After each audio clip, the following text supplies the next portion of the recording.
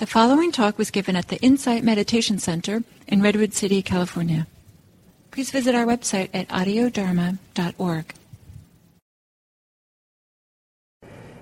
One of the really fascinating and very important aspects of doing this practice, opportunity from this practice, is to become aware of the influence our activity has on ourselves. And in particular, what I emphasize today is the influence of your thinking.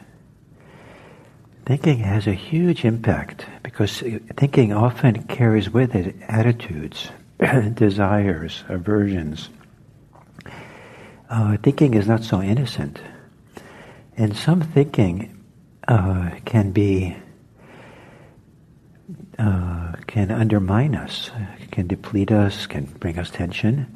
And some thinking can actually uplift us and inspire us and bring energy. And if you get quiet, one of the functions of getting quiet in meditation is you can then be much more sensitive to the impact of your thoughts on you. And you can change them. Not to deny what's happening, but to think about what's happening in a nicer way.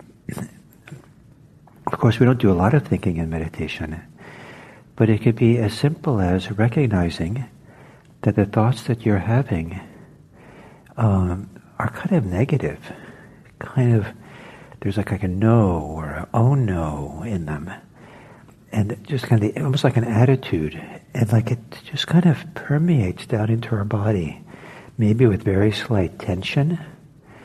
Maybe with very slight feeling of tightness or heaviness or depletion.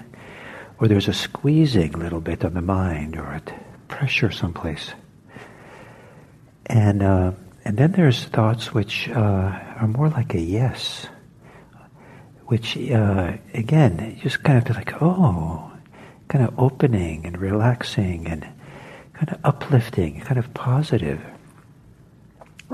Not positive that denies anything, turns away from anything, but just simply how we be with it. And one of the ways to have a positive kind of ideation is, even if we're having great difficulty, it's just, it's really great that I have a practice to meet this.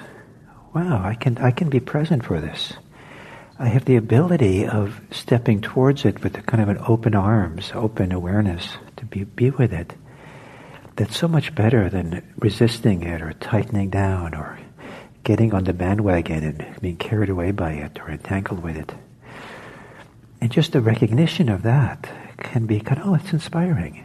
I can't do it well, but isn't it good? I'm trying. Something like that.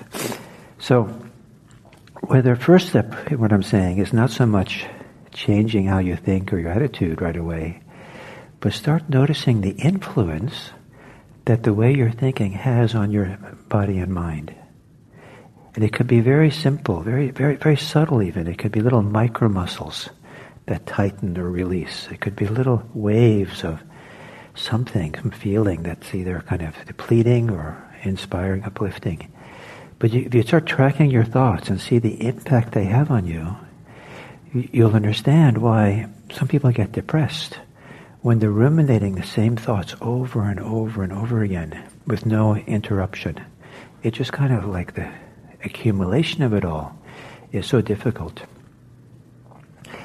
So just to know that influence, and once you know the influence, then you can say, is there another way here? Is there some way of thinking about this or holding it or viewing it that doesn't deplete me, doesn't limit me, doesn't contract me? Is there something that actually does the opposite? And it may be simplistic, but the absolute simplest thing that might do that is just try saying yes. Even if you don't know what you're saying yes to.